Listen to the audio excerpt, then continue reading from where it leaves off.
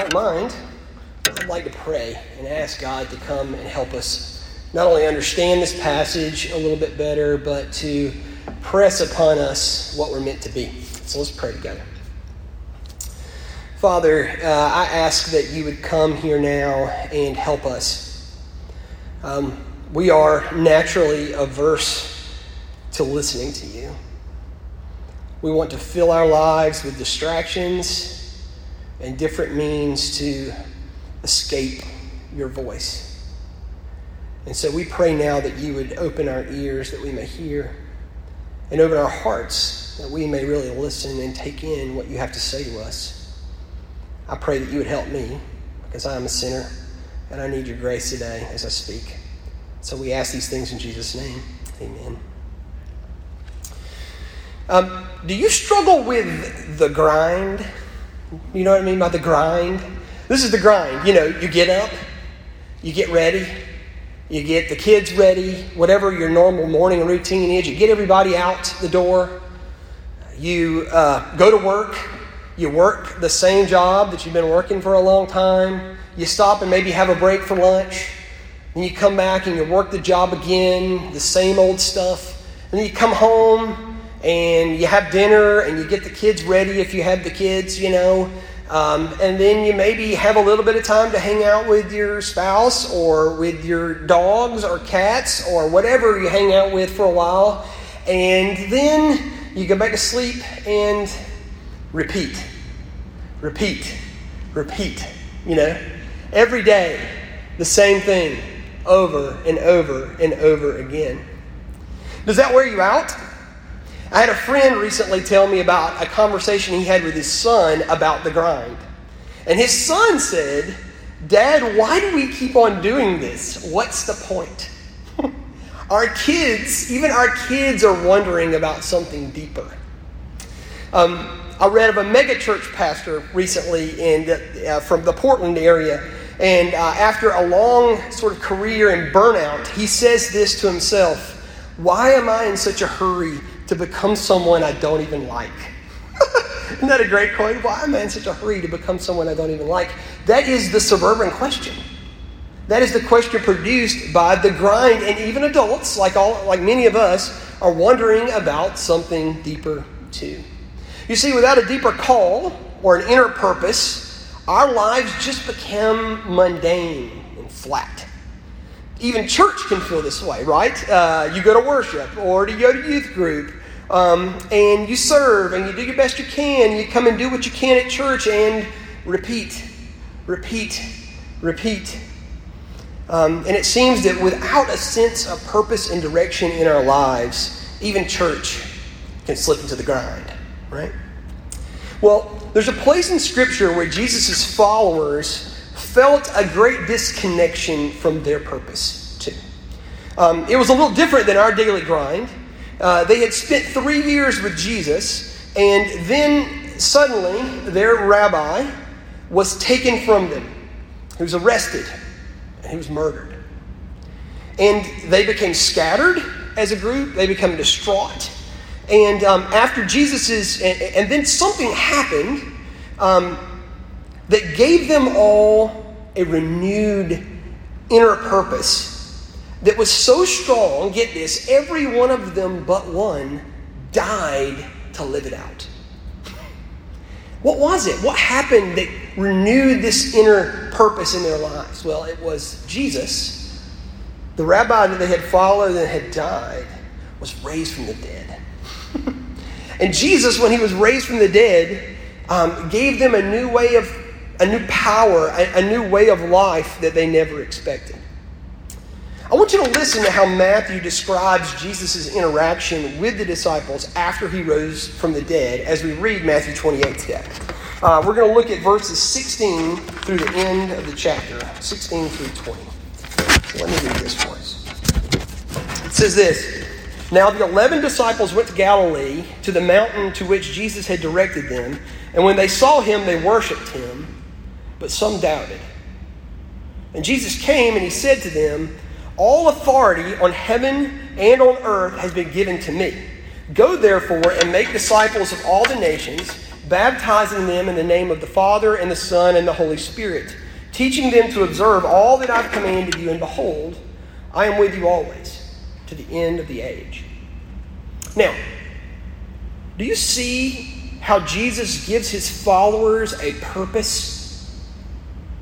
He's just risen from the dead, and he comes to them and he says things that are meant to fill their lives with purpose when they feel scattered, confused, mundane.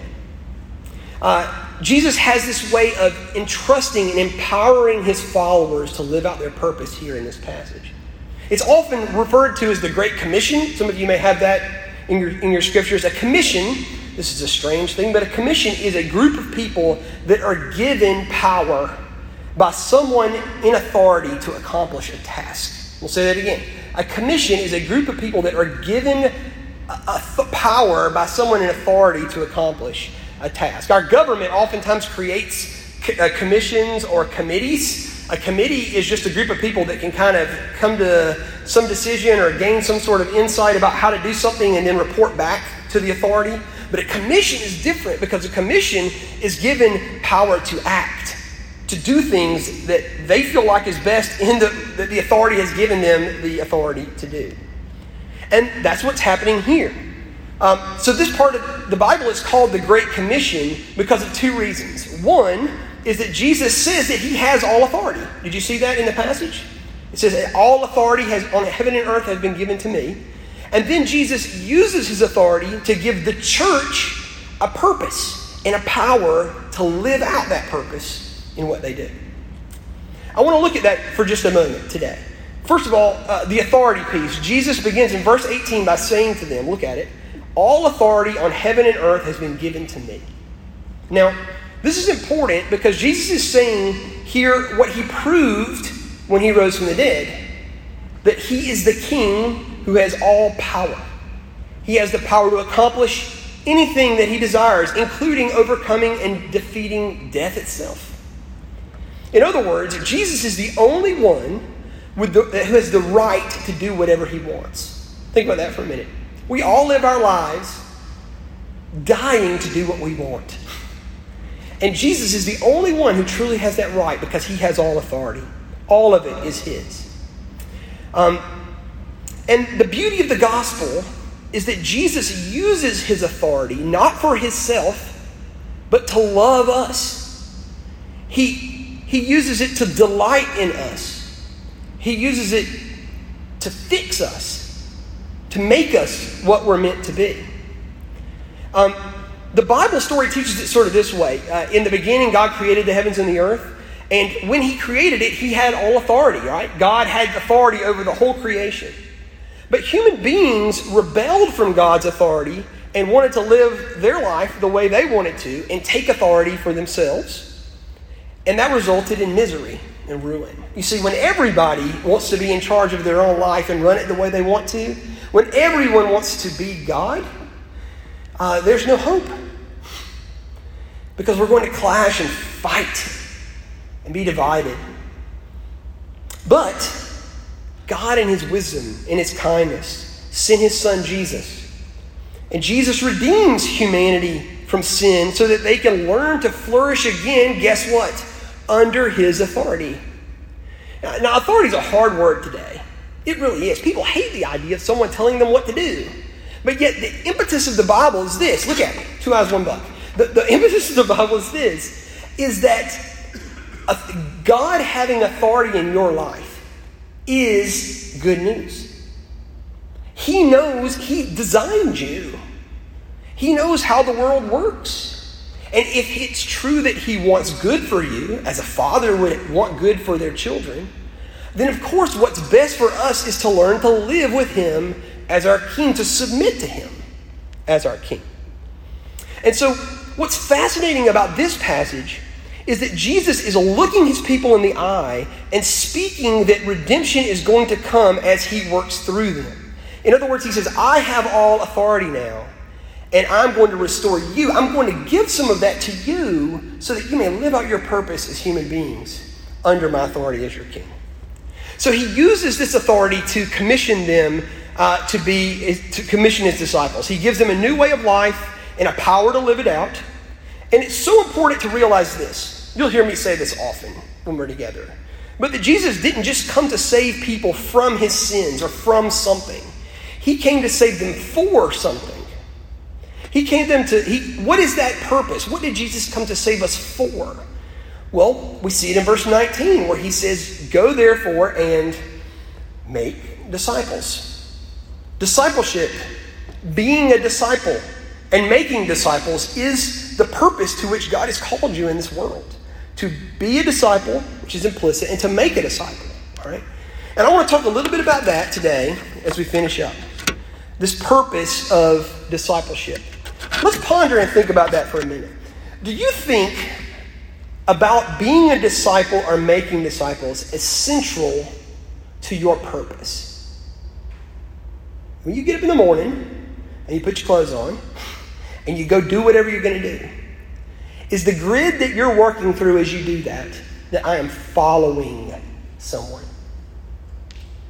Is that how you think about your life? Is following Jesus at the core of who you are, or do you see it as some optional, peripheral part of life? I can do that, when I'm strong enough or when I'm ready enough. Or is being a follower of Jesus central to your way of being as a person?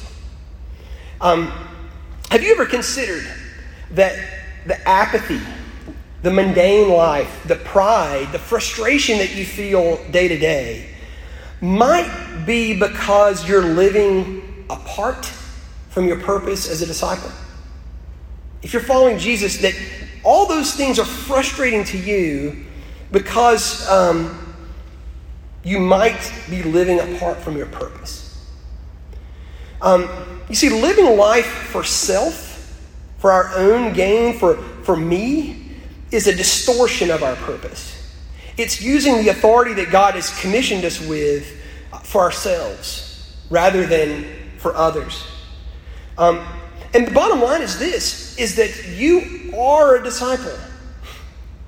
Whether you like it or not, you are following something. Something that you love is driving you in this life. There's something that you love. If you love something more than God, then you are a disciple of it. You're following that thing. So what are you following in your life? What's precious to you? What are you defensive about? What do you want to sell? What do you think about? What occupies space in your head in life? Well, that thing is probably an idol, is what the scriptures call it, if it's not God. And if it's God, then you're onto something here, which is what Jesus is calling us to do. So what does it look like to live out this purpose of following Jesus in our life? I want to give you 5 quick considerations from the passage about following Jesus today. And you can take these home, think about them, pray about them as you will. The first is this. Discipleship is for all of those who know Jesus. All of them. Verse 17 says this. Look at it with me. It says, when they saw him, they worshipped him, but some doubted. Okay, that's fascinating. That is a fascinating part of the scriptures, because it seems to be saying that some of the people who had followed Jesus up to this point, who had doubted once he died, and now they're looking at him in the face, are still doubting.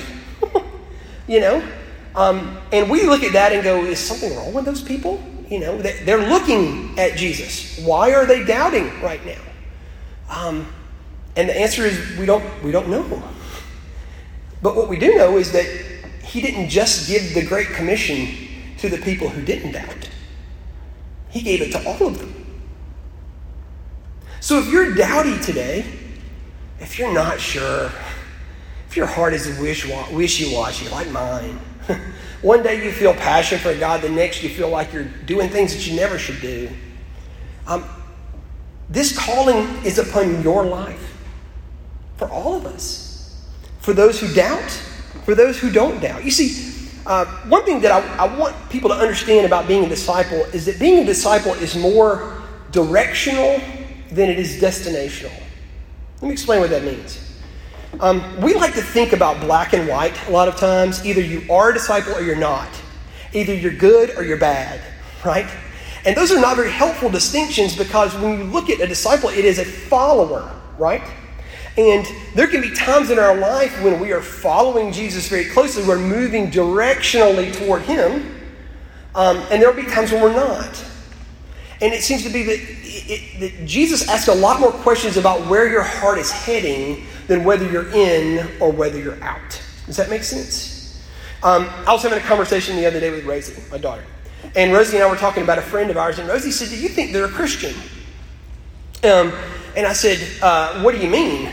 These days, you don't know what that means, right? Do you think they're a Christian? Because everybody claims to be a Christian around here. And so Rosie and I started talking about, well, maybe it's better, instead of talking about people as Christians or non-Christians, to talk about them as disciples or not disciples. Are they following? Do you think this person's following Jesus with their life, or do you not? You know? I think that's just a more helpful way to think about discipleship. Where is your heart moving? Are you moving toward Jesus or away from him? Because you can have someone who has been a Christian one day and their heart is moving toward him, and you can have someone who's been a Christian for 50 years and their heart's moving away from him, right? And all of your hearts are moving in one direction or another, toward him or away from him, right? And so it's a healthy way to think about what it means. That discipleship is about all of us, whether we're moving in or out. Secondly, discipleship is a way of life. We see this in verse 19, where the first part of the Great Commission says, "Go and make disciples unto all nations." And the "go" is better translated, some of you have heard this before, "as you go." I think that's a much more healthy way to translate it. Which means it's not like, "Hey, I have a job for you to do. Go do the job." But what Jesus is saying is, this is your life. As you live your life, you are making disciples. That is the call upon us. Making and being disciples is not some add-on to our lives. It is a complete reorientation of our life with Jesus at the center. And this reshapes all of our habits and our work, the way we think. Also notice that he's calling them to make disciples of what? All nations. Discipleship is not a distinctly Georgian or American thing. Part of being a disciple is seeing your connection to Jesus as your first and primary identity above all others, and that you're connected to all kinds of people. Not just people that look like you or that hang around with you or think like you, but that the Christendom is huge, and we're connected to all those people as disciples. So making disciples is not an optional part of our faith, something only for the most gifted or the mature among us. It's a calling that we share because we've been given and God has changed our hearts and he's moving us toward himself. So 1, discipleship is for all those who know Jesus. 2, discipleship is a way of life. 3, discipleship is not done in isolation, but it's done in a community. Look with me at verse 19. It says this, "Baptizing them in the name of the Father and the Son and the Holy Spirit." All right, so that's crucial because baptism is a sacrament, a sign given by God that you belong to him, but also what? That you belong to his people, that you've entered into a covenant community. And so baptism is the sign that we take when we enter into the church. It is part of discipleship to be connected. That we're not meant to follow Jesus alone or in isolation. That this means that individualism and isolation are not the ways of the disciple. I want to say that again. Individualism and isolation are not the ways of the disciple. Discipleship is a distinctly church thing. It's meant to be done in a Christian community. We need one another. I think most of you have been around long enough to realize that. They're like, man, we need one another in the faith. People to call me out when I'm heading near a cliff, right? Or people to encourage me when my heart is downcast. Or people that will be willing to love me when I'm unlovable, right? So it's entering into a community. Discipleship is also, fourthly, to be, this is maybe the most important thing I'll tell you today, practiced. Look at verse 20. it says, teaching them to observe all that I have commanded you. All right, that is very important because at first look, this seems like Jesus is saying that being a disciple is about telling other people about his commands. In other words, passing information along. Hey, you need to know this about Jesus. Hey, you need to know this about Jesus. I'm giving you information. But if you look at it, Jesus actually says, teach them to observe. That word can also be translated, practice all the things that I have taught you. You see, there's a big difference between understanding and practice. Understanding and living. There's a big difference between these things. A disciple is not merely someone with knowledge about Jesus, but someone who is actually living out their faith, that's walking with Jesus in their life. It is a relationship, right? It's not merely a possession of understanding. It's actually a walking and talking and knowing Jesus with your life. You're going to hear us talk a lot at Christ the King about abiding in Jesus. We're going to talk about that next week as we look at the vine and the branches passage. But this is the very heart of what it means to be a Christian with roots that go deep. And that is that we are connected with Jesus, that we are practicing the faith, that we're walking with him. That's why it's communal, like we talked about a moment ago. Last thing, discipleship is realized and empowered by God's presence. We see this in verse 20 at the end, where Jesus says to them, behold, I am with you always, even to the end of the age. This is a reiteration of the power that we need to follow Jesus. Because if you're like me and you hear what I just said to you, you're thinking, man, I can't follow him. And my life is a complete mess. I have so many things that I have to do and things that I have to take care of. I have so many plates that are spinning right now. I can't possibly make time for this in my life. All Buck's telling me to do is that I need to do more for Jesus.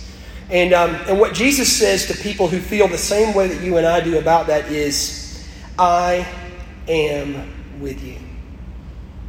I'm here. I'm not going to leave you. I'm not going to forsake you. The Spirit of God draws near to us, and he gives us the power to be apprentices, to follow Jesus in our life. And this is the final word that Jesus gives his disciples, and it's a word of good news, to follow him. Some of you may have heard of the children's book called The Runaway Bunny. Have y'all ever heard of that story before? The story isn't complicated.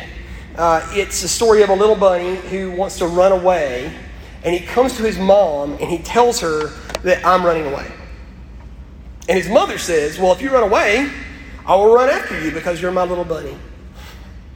Well, the little bunny looks at his mom and he says, well, if you run after me, I will become a fish in the trout stream and I will swim away from you. And the mother says, well, if you do that, then I'll become a fisherman and I'll pursue you. And this is how the story goes, right? The little bunny keeps coming up with things to be, like I'll be a rock to get away from you, or a frog to get away from you, or a bird to get away from you, or a sailboat to get away from you. And the mom keeps saying, I'm going to pursue you, right? I'll become a mountain climber, or a gardener, or a tree to land in, or the wind. No matter where the little bunny goes, the mom keeps pursuing. Someone pursuing us is, no matter where we run, is a love that we long for. Someone pursuing you, even though you run away from them, is a love that we long for. It's a love we're looking for in so many of our relationships with one another. And it's a love that we find on display in the gospel. We've said to God, I'm running away from you. I'm going to act like I'm God and that you're not. We say, I will become a God and I will live my life the way I want to apart from you. And God says to us, if you run away, I'll run after you. I'll become a man. I'll die the death you deserve to bring you back to me. And I will be with you to the very end of the age. Now that's the kind of pursuit that makes us want to follow. You see that? want to follow. I will be with you to the very end of the age.